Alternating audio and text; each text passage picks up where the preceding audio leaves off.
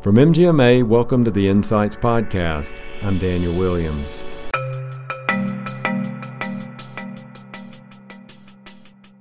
If you're not going to run it like a business and you're not going to recognize the challenges and the uphill battles that you have to face in the competitive landscape that you now exist, it's going to be a tough road, a very, very tough road.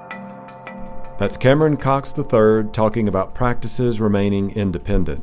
We'll hear more from Cameron later in the show. We'll also talk to Isabelle Bibet-Kalinyak and Neil Johnson about merger and acquisition trends, and Will Latham about long-term strategic planning. That's all coming up on this episode, all about strategic planning for independent practices. But first, a word from our sponsors. Do the terms patient panel, phase-in period, and quality incentives keep you up at night? Because they sure don't have to. With the right guidance, you can navigate every critical element that seems to never end when it comes to physician and provider compensation. Use 2019 MGMA DataDive Provider Compensation to ensure you are retaining and attracting the best providers for your organization. Visit mgma.com/datapod for more information. Medical groups can't successfully move forward unless its leaders develop the long-range strategic plans for identifying where they want to go and how to get there. To talk more about this topic, I'm joined by Will Latham, President of Latham Consulting Group. Will, thanks for joining the podcast. Great to be here. Now, you've used an interesting term in past presentations when describing medical practices, the word chaos. And I have to ask you, what do you mean by that? Well, I think any medical group manager knows that they work with a bunch of physicians that are supposed to be working together, but each one of them individually has their own ideas about the direction of the practice. And so if they never come together and reach a pretty unified decision on how they're going to move forward, it becomes chaos. No one knows what really should be done. People don't know how to focus resources on different type of projects. There's disagreement. There's just, and a lot of times there's standstill because in many cases the manager of the group doesn't quite know what to implement. And therefore, if they implement something that isn't in line with an individual doctor's mind or a few doctors, that can be sort of a career-limiting move. So from my perspective, the chaos comes from the fact that they haven't taken a day a year or a couple of days a year to sit down together and say, what is it that we want to accomplish together? What key initiatives do we want to go after? What's our plan for the organization? Yeah, so let's dig a little bit deeper into that. What is your opinion then about the present state of independent practices? Because there is so much change going on, that whether it's regulatory or just issues within healthcare. So what's going on out there? Well, there are lots of changes. One of the biggest areas of change over the last few years has to do with the consolidation of all of healthcare. Hospitals are merging, health plans are merging, and there's been a huge flux of medical practices merging into hospital systems or being acquired by private equity. And at one point in time, a lot of people began to feel like that's the direction, that there weren't going to be independent practices out there, they'd all be owned. In fact, if you go back into the 1990s, there was a prediction at one point that at the end of the day, there'd be 5 big healthcare corporations, and they'd own all hospitals and employ all physicians. Well, of course, that didn't happen. And I actually think now we're seeing a bit of a turnaround in terms of more independent practices. There's been some changes in reimbursement that don't make it so economically advantageous for hospitals to own physician practices. And so in many parts of the country, that has slowed down a good bit. Some of the private equity acquisition of groups hasn't worked out the way that either the people acquired thought it would work out or the investors thought it would work out. So I actually see, unless there's some sort of enormous change on healthcare reimbursement, for example, going to a single payer plan or something like that, I actually see independent practice being very vibrant and in fact growing, especially as hospitals begin looking at whether or not they want to retain physician practices as employees. Your specialty is in long-range strategic plans, but That kind of goes against the day-to-day operations because, as you were saying, there is so much chaos out of medical practice. There's so much focus on daily productivity. How do you kind of get the mindset change so people can develop a long-range strategic plan and make that work for them? Well, part of it is actually setting aside time to sit down and discuss a little bit longer range thoughts than typically happens in the monthly meetings. Usually, groups either have a monthly meeting of all the physicians or their leadership group gets together, and there's just so many things to focus on the day-to-day issue that any thoughts about what might happen next month, next year, 5 years from now, there's just not time to spend focusing on that because they're just trying to put out fires in today's situation.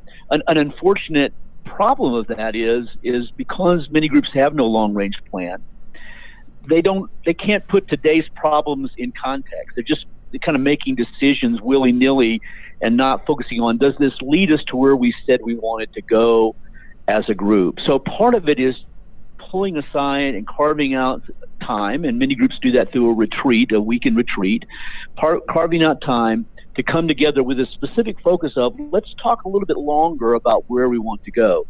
Now, when I'm thinking about long-range planning, I'm not talking about typically about a 10-year plan or a 20-year plan. Some people would like that. But in today's healthcare environment, that's just not realistic. You're looking really at more, what is the group going to do over the next several years, 2 or 3 years?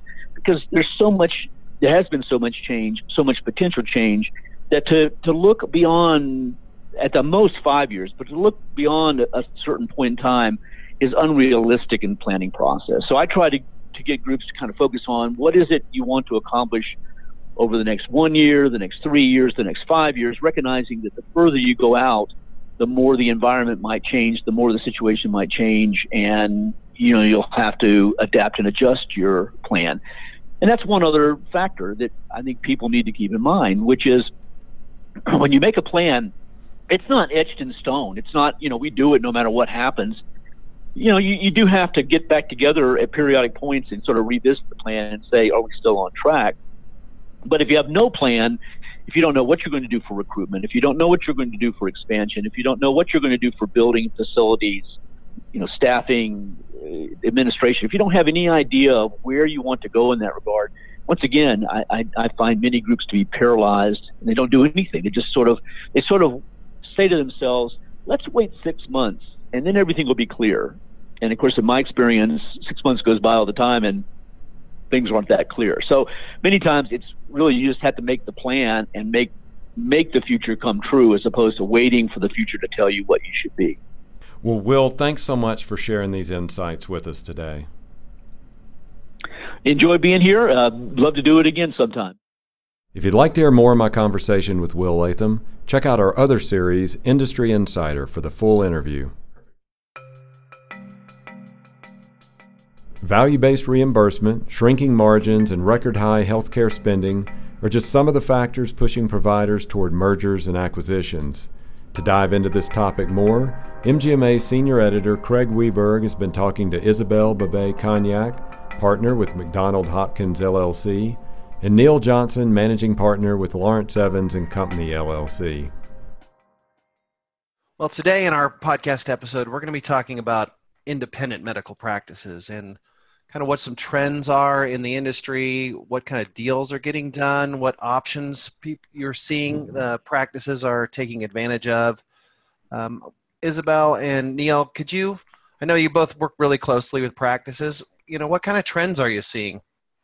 Definitely. We work with the community hospitals as they try to evaluate partnerships, joint ventures, and sales, and kind of along with that, the physician groups as historically we've kind of gone through that consolidation of years ago selling to the hospital systems, and some of those didn't quite work out as well as expected, and we're kind of seeing a lot of kind of question marks in terms of independent physicians trying to figure out what to do within the ever-changing environment today. And so they've got several alternatives with compared to just the hospital option. There's several things that they're thinking about contemplating, and of course it kind of depends on the specialty, as you mentioned, as well as the geographic and other competitors and referral sources that could add to that, at least some options to them. But the environment right now, with the amount of capital being debt and equity from private equity that's being raised to focus on their attractiveness to the physicians, as well as we get calls from the family offices, and these are individuals with wealth that they start investing into companies, including physicians that they're looking to make an investment. And some of them have healthcare experience and others don't, which kind of I think a unique investment for those that don't have any healthcare experience and looking to partner with doctors to help get them a partial liquidity and grow their practices. So definitely a lot of liquidity out there, and physicians looking for different options.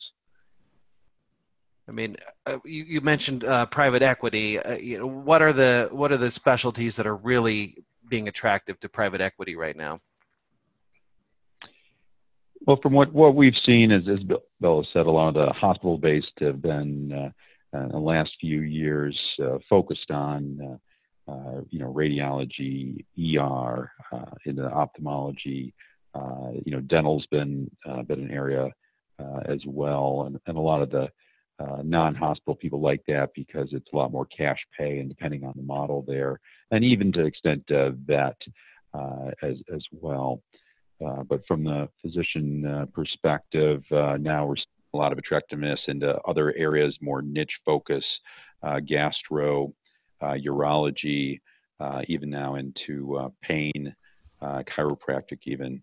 So some of these areas have been less attractive, but fragmented with a lot of independence, different models that investors are going into to try to help these independents look at alternatives into how do we survive, how do we grow, and we're seeing some different, at least favorable outcomes.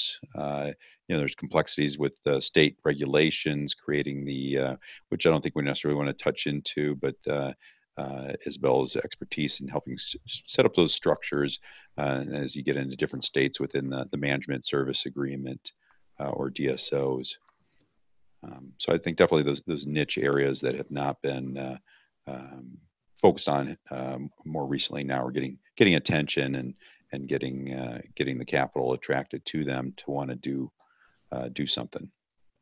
So, and if you want, when you look at these types of specialties where we're seeing accelerated trends, they all have some points in common. First, you tend to have geographically, they're in areas where you have at least a favorable payer mix, including private payers, not just a lot of Medicare and Medicaid, because the payments from the government payers differ by specialty and are not as generous for certain specialties as others. And as we know, based on the predictions and what is in the works from a healthcare standpoint, and when you apply this to the demographics and the increasing number of baby boomers, we're going to have less dollar per individual there with the government payers. So we focus on the private payers, and then all these practices also have the opportunity to usually employ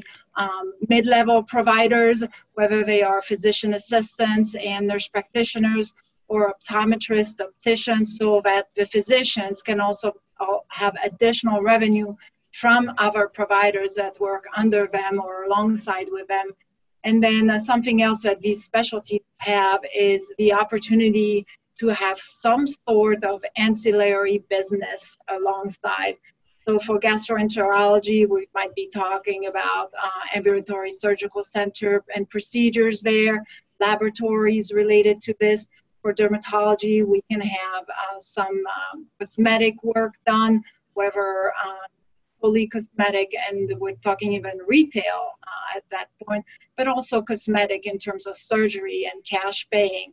And in ophthalmology, a lot of opportunities there with practicing surgeries in their own ambulatory surgical centers, and also having the mid-level providers, the optometrist, as well as the retail business with lenses and glasses. And that is all adding to that bottom line, and that makes these practices very, very attractive for private equity or consolidation and nice platforms within that same specialty.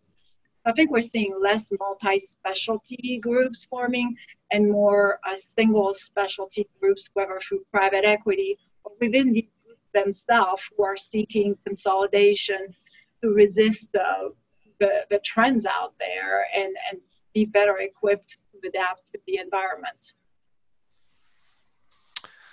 Well, that makes a lot of sense. The practices that are able to attract higher rates or cash-based business definitely would make sense that they would be more attractive to investors. So let's go a little bit deeper into these private equity deals and maybe what the deals look like a little bit. So, what does a private equity deal entail? Is it part ownership of the practice? And if so, what do the investors expect back as far as control over the practices? What do the practices use the capital for? Can you talk about some of that, kind of the next level of equity investment in the deal?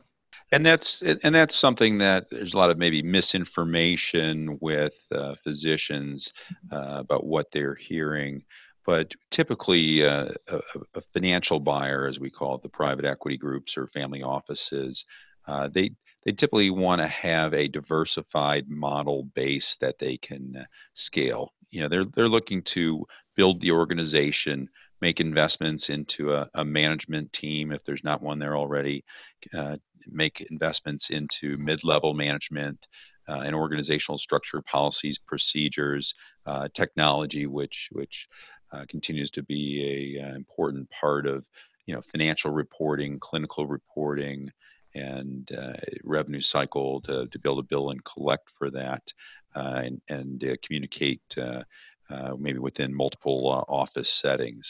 And so as we see that scale from a size perspective, that physician comp as typically concerned about, well, I'm going to have to cut my normal salary distributions.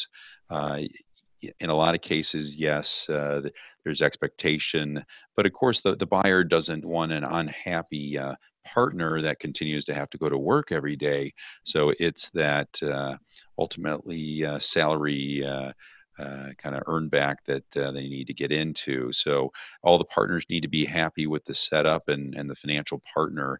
In a lot of cases, everybody sees it as it's more of a, what are we going to do together so that we can reduce the cost of care and provide better outcomes and still be able to make a profit as a stronger organization, and maybe be able to, as we see a financial buyer coming in, typically they like to see net profits after paying the physicians of at least $2 million, but more so $5 million or more. And that's so that they can have a diversified, stable organization, and typically put some leverage on the business as well as part of the transaction. They do like control, typically the 51% or more of the equity, where they're buying out the partners. Typically will get a check, and then maybe a reinvestment of the capital into the business, again, for those other acquisitions or building out the management team and technology. But financial control and working with the physicians, usually in alignment of the strategy and growth, doesn't necessarily mean operating control. There's a lot of different ways that they can work to put models together. There's several different organizational models that work. And so, culturally, you need to align with the financial partner that you're moving in the same direction, because it's like a marriage, and you're going to have to work together, and there's going to be problems as you go through that. But at the end of the day, the financial buyer, they are looking for return, and typically within a time period of that 5 to 7 years. Some of the family offices, they don't necessarily have a timeline. They can remain in there as a partner. But I think everybody in general that we see, they want to grow. They want to continue to build, diversify, and in theory, build their equity wealth for everybody involved. So you mentioned something that's really helpful. Thank you for sharing that, Neil. You mentioned at the very beginning, we were starting to talk about investors who may not have expertise in healthcare, and that's an interesting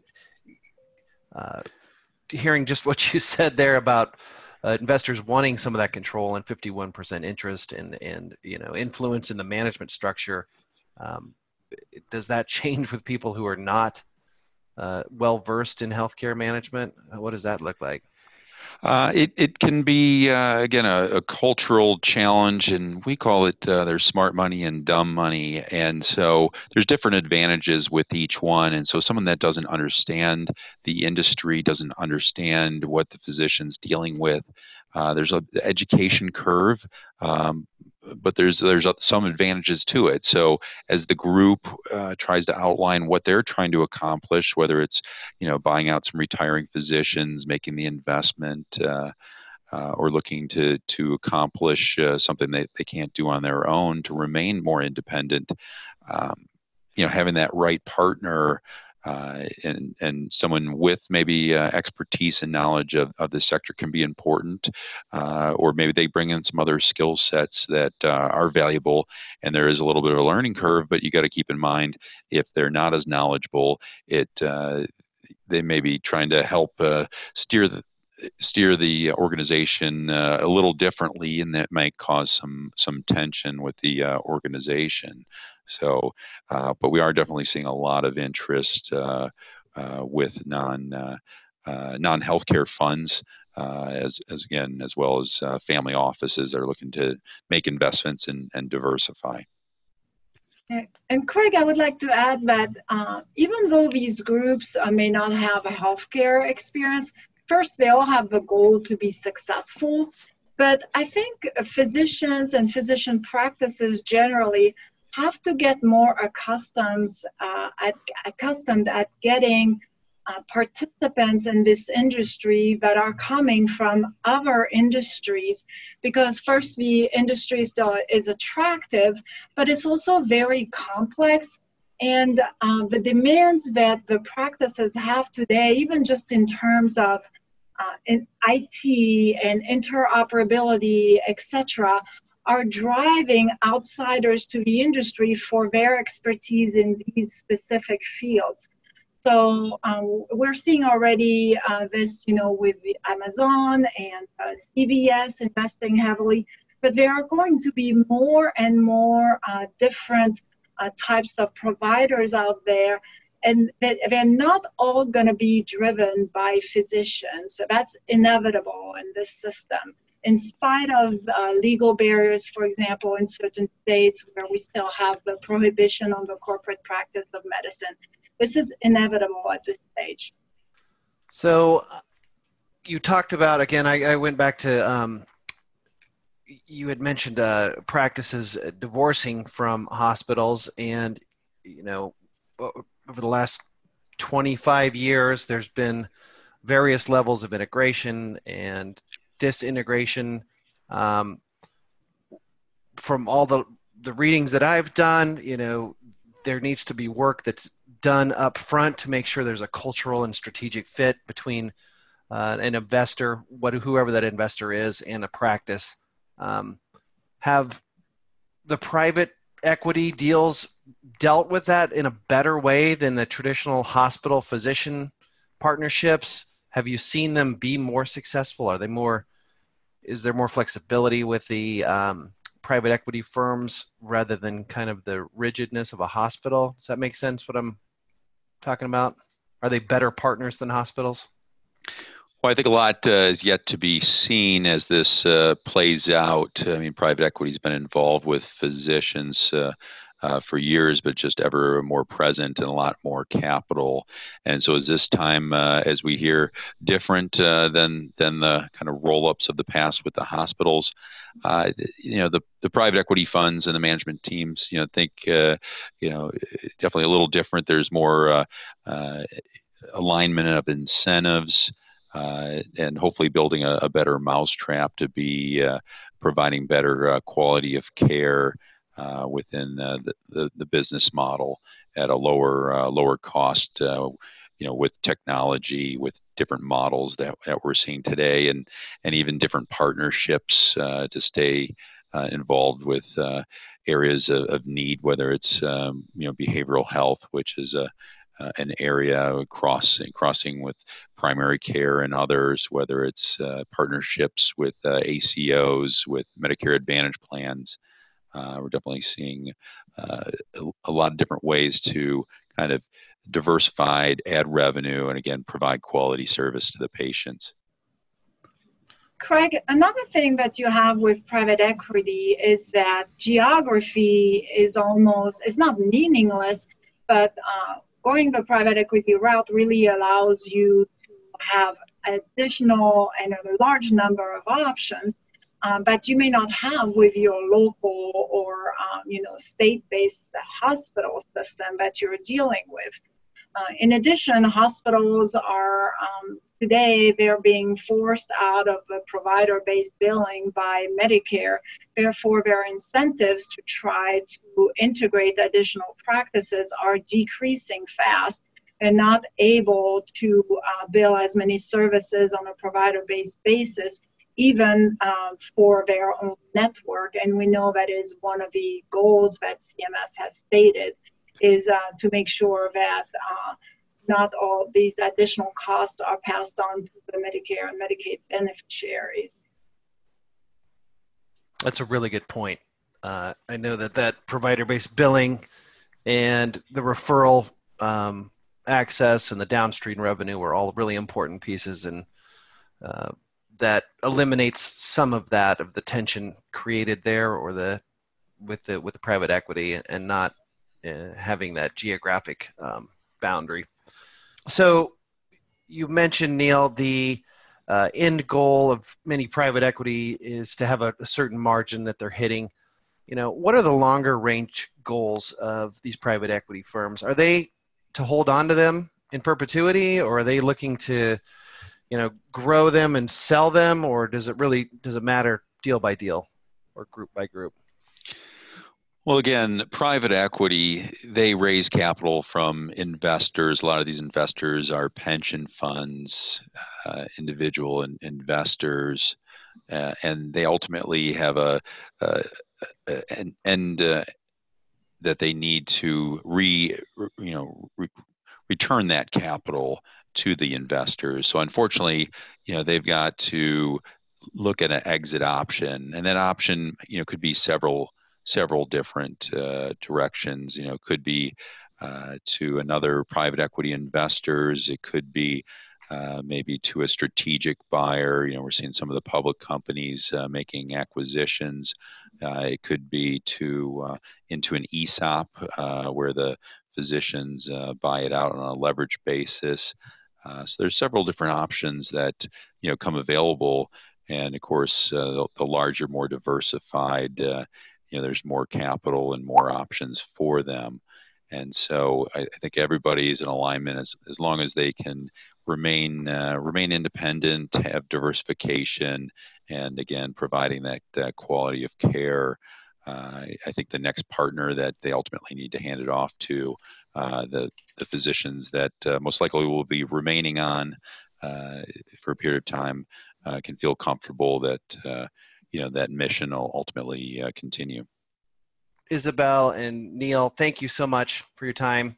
Thank you. You too. Appreciate it. Thanks so much. Bye-bye. Today, less than half of physicians are independent. While that might be the trend within healthcare, many practices do want to remain privately owned. Our next guest, Cameron Cox III, says that if you're going to remain independent, you need to change your mindset and run your practice like a business. Cameron, thanks for joining us today. Now, as you know, there's an enormous amount of activity, mergers, acquisitions, consolidation taking place in the medical practice space. But you seem very bullish about practices staying independent. Why is that? I think that they have the opportunity because, if nothing else, if you think about it logically in the world of business, one of the things that physician, particularly any physician practice, be it independent or non-independent, doesn't really matter. The very first thing that you think about is you actually have the relationship. That's why I'm bullish. I'm bullish from a business standpoint is we actually have the opportunity because we actually have control of the upstream product, so to speak, the patient. And that's the product for health insurance companies, the product for the health systems. It doesn't matter. Ultimately, to deliver healthcare, you need a person. We have them. We have the people. I'm bullish on it because of the fact that what we have to do, in my opinion, is still run it much more like a business than we have in the past. You can't just rely on the historical relationship that I think a lot of providers in the past were able to do, because now the competition is no longer landlocked in just your community. A lot of doctors, when they first started out, the only competition may have been another doctor down the street. Today, the competition exists on the corners with Walmart, in the health system, via telemedicine, via Cleveland Clinic using telemedicine across the country. You no longer just have to be able to compete with just that relationship with the other provider in town. So you're going to have to run it like a business. But it doesn't preclude us from understanding that we still have the ultimate piece of this, which is the patient. Yeah. Now, you're making the point that practices can stay independent, but there have to be challenges. I mean, there is such change going on in the industry. There's also so much activity going on. So what are the biggest challenges then to staying independent? I think first of all is understanding some of the simple pieces and logistics of business. Like, first of all, just focusing on one side of an equation of revenue and not expenses, or expenses and not revenue, that's a flaw. You know, most businesses out there, the very first number that you look at is actually a profit margin. You actually try to figure that out. The challenges in healthcare that we actually face today that we didn't necessarily face in the 80s and even some in the 90s is that we have very, very, very limited, if any, control over our revenue, except from the perspective of the volume.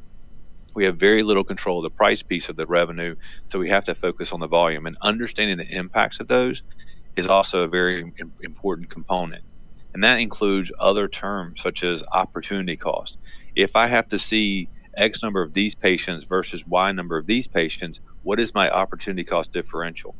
My point is we have to run it like a business. We can't just sit back and say, I went to med school and therefore I am allowed to practice. It's not an entitlement provision, not at all. Being an MD gives you a skill that a lot of people don't have. Putting that skill in place with a business, that's going to be the proper protocol going forward. You're not going to be able to just come out, hang a shingle up and say, let's go, unless you're very, very, very niche. And even in that capacity, it's going to be very challenging, because in that capacity, you're going to actually be focused on high demand, low supply, probably in that scenario.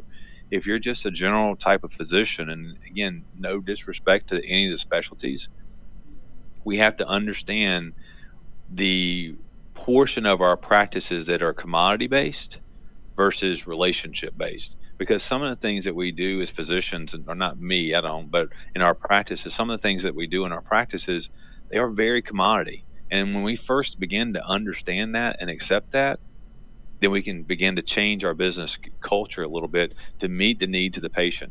I recently was talking to a physician, and they're opening up a new practice, and it was interesting because the challenge of that practice is going to be, a lot of times in business, the very first thing you say when someone, a consumer or a patient or whatever, consumer particularly, asks you, do you do X? A good business person says yes, and then you figure it out. Yeah, and you had mentioned something interesting there. You were saying that really a practice, if they're going to stay independent, they own their business. So right. They have to have the mindset of running a business, not just seeing patients, right. Not just having a flow there, but actually owning and running a business. So what are some of the basic best practices then of effectively running a practice as a business? Sure. One of the things I think is actually understanding your market and what does your patient / consumer / customer want. I tend to use the word customer more than I do patient or consumer. And a lot of physician practices inherently get upset about that, particularly those who've been in it for a long time. It doesn't matter. At the end of the day, because of how the challenges and the changes of our healthcare landscape have come about, these are more and more becoming customers. So I think understanding what the customer wants, that's imperative. Just to give you just a quick side story, this same group was telling me that they did not feel comfortable providing PA services to their patients because they did not believe that was quality medicine. My question back to them was, what does the customer think? Not what you think, what does the customer think? Now, it might be that you can find a middle ground between those two, but if you are always putting what you think is the appropriate model in place, you're never listening to the voice of the customer. That's the very first thing I think that we have to do. We have to understand. If we sit back, for example, and say telemedicine is never going to exist, you can't provide good quality care on telehealth, that is not fair. It's a crazy statement to say something like that of that magnitude and completely shut that out. It may end up being the right answer down the road, but during the course of this, there are so many patients, and with the continuation and growth of the telemedicine industry, it's getting a little bit more challenging to say that that's a truism. So one of the first things a lot of business owners do is you don't necessarily bestow what you think on the customer. What you should be looking at is both sides. What is my value system? How does it line up with what my customers want? And can we find those middle grounds between the two? I also think that understanding the analytics of it, not just looking at your end-of-month reports and saying, okay, what were my charges this month, what were my payments, and what were my adjustments? That is what I see across the board so many times. It's the only three things that people look at. That doesn't make any sense. We should be using our analytics and our data a lot more to forecast, to budget, to do things that a business would do, not just what a practice does. What's the best way then to understand what your patients, your / customers want? Are there certain surveys? Is it anecdotal information of talking to them when they come in? What is the way to get inside their minds to really understand what they're looking for?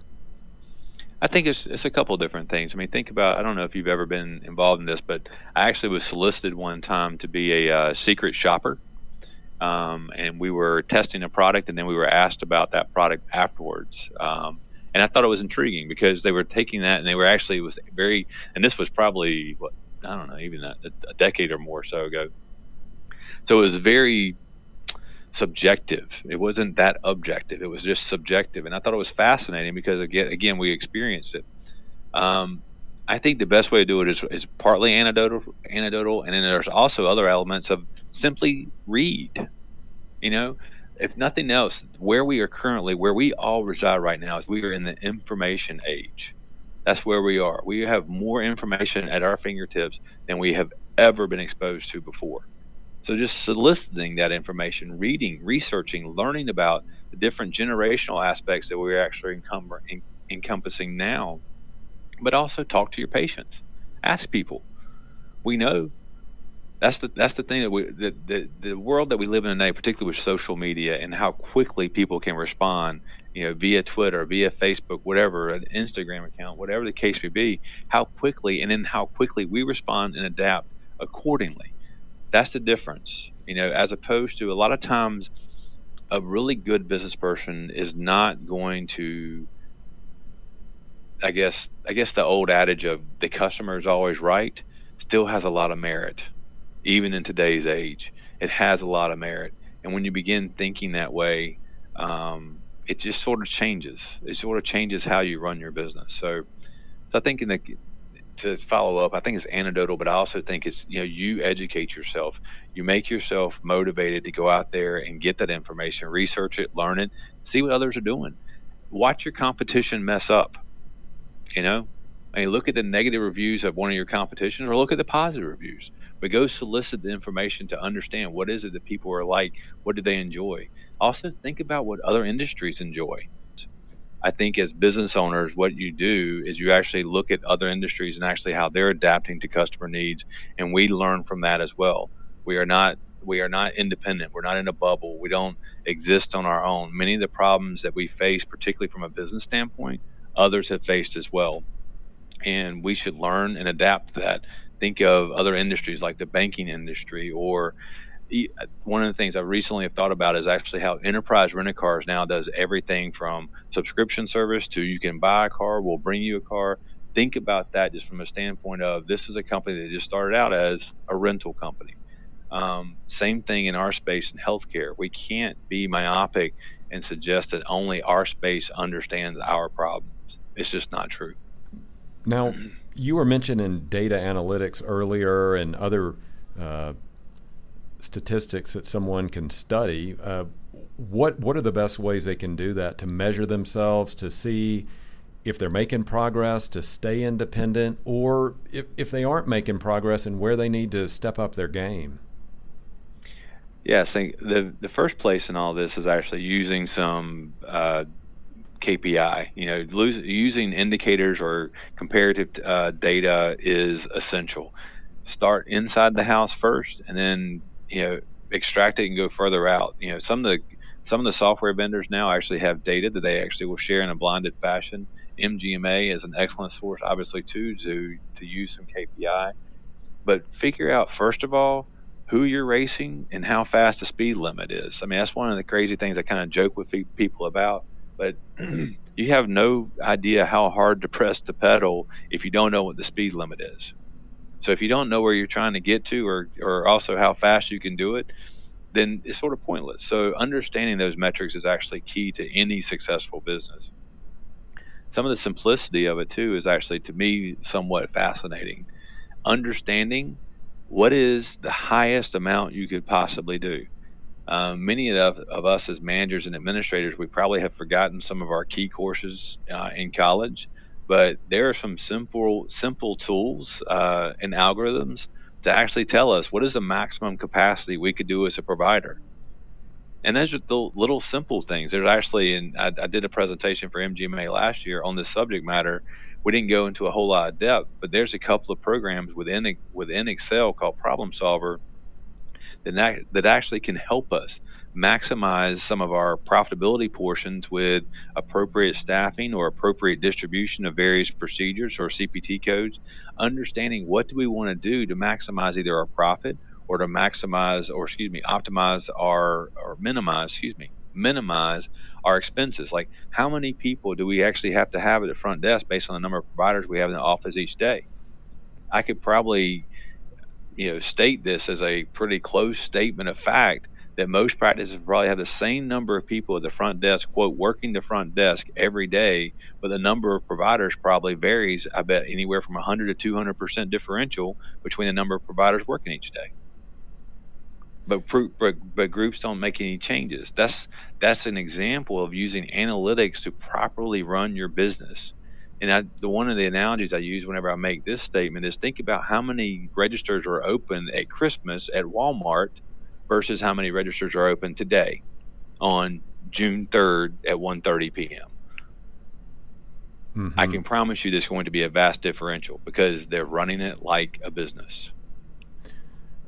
Right. Now, we've been discussing staying independent, but do you have an example of a practice that's implemented these strategies that's really changed their mindset that I'm running a business now, and what that looks like in practice? Actually, interestingly enough, and it's sort of a case study, but it's a group that I started working with a couple of years ago. And when I first got on the scene with them, they had no electronic medical record. They had a manager who'd been there and kind of grew up through the ranks and been there for a long time. They really hadn't invested a lot in their space. They hadn't invested a lot in their technology. And it was a hard discussion. The discussion centered around spending money is not necessarily simply viewed as an expense. That was the first conversation we had to overcome. Spending money sometimes in a business, in fact, arguably it should be every time in a business, should be seen as an investment. that was the first thing that we actually had to overcome. Kind of joyfully, they kind of bought into a lot of these discussions, a lot of these points. We updated the website tremendously. This is a group that actually is a type of specialty that really is patient focused. Updated the website. They moved to a new space. They had been in the same space for 30 years. They actually adapted to a new EMR. It helped them in all kinds of mechanisms, from operations to patient engagement, et cetera. They hired 2 new physicians. They actually changed the leadership as well. They started running the board meetings a little bit more like board meetings, and began to develop government platforms as opposed to trying to manage from the board level. They did a lot of this, and one of the cool parts about this is the proof was in the pudding. The profit margin is exactly the same where it was before, if not higher, but the infrastructure, the investment, all of that stuff, now everything is up to speed, and they have new stuff in place, if you will. They have new space. It's renovated. It's fresh. Patients love it. There's a lot of positive in the community about it. So, yeah, I have seen it, and it's been unbelievable. And it really has truly helped them from a standpoint of future recruitment as well for physicians who are coming into the community. Now people want to be a part of them. And that's another part of this, is actually you have to build something that people want to be a part of, not only for future partners, but also patients. Now, in your presentations, you've talked about motivation as being kind of a final piece of the puzzle here. What do you mean by that? How does motivation, I would think just staying afloat and keeping your business on the right side of things would be motivation enough, but what do you mean by motivation here? Actually, saying that is true. That what you just said, I think, is very true. Motivation is what it is that you hope to accomplish. That is your motivation. So a lot of times I'll sit down and I'll ask doctors or ask business owners, the practices, what's your motivation? What do you want to do? Do you want to stay independent? And if you do, what are you willing to do to get there? That's what it comes down to. Sometimes motivation is simply, I don't need to be a legacy. My motivation at this point is simply to get by until X number of period. Like if it's a 1 or 2 doctor practice and both of the physicians are kind of close to retirement age, their motivation may be just kind of cruising along. But there are other people who actually have motivation where I want to be successful. There are some who say, I want to be national. I want to be statewide. I just want to be local. You have to answer that question first. What motivates you? What do you want to do? Because that's what it still comes down to. Like if you think that owning your own business is hard. I mean, it is an absolutely hard thing at this point. There's nothing in this that's a guarantee. I think coming out of med school 20 plus years ago, there was probably a lot of guarantees to success. But I think we're going to get to a point eventually where just coming out and just doing whatever it is that you want to do is not going to be enough if your motivation, for example, is financial success. I think one of the challenges, and I'll give you a good example that's kind of on the flip side, honestly, is a lot of times now we're seeing kind of dual MD families come into a community. So where there's a spouse, both spouses are both MDs. Well, if the combined revenue of those two to their family is $500,000, you may not have the same motivation that the people had in the past when it was just one person in the family who was doing the work. You see what I'm saying? Mm-hmm. So it gets a little bit more challenging, I think, as we kind of go forward with what is your motivation? What's moving you? What do you want to do every day? And is this something that you want to do? Do you want to be a business owner? Because if you don't want to be a business owner, there really is no reason to own a practice. Not in my opinion. Because if you're not going to run it like a business and you're not going to recognize the challenges and the uphill battles that you have to face in the competitive landscape that you now exist, it's going to be a tough road, a very, very tough road. Well, Cameron, thanks so much for these insights. Yep, my pleasure. I very much enjoyed it. Well, that concludes our episode on strategic planning for independent practices. Thanks to our guests, Cameron Cox III, Will Latham, Neil Johnson, and Isabelle Bibet-Kalinyak. If you like the show, please rate and review it wherever you get your podcast. We would love to hear from listeners about the show. Email us at podcast@mgma.com. MGMA Insights is presented by Craig Weberg, Declan McGee, and I'm Daniel Williams. Thanks for listening.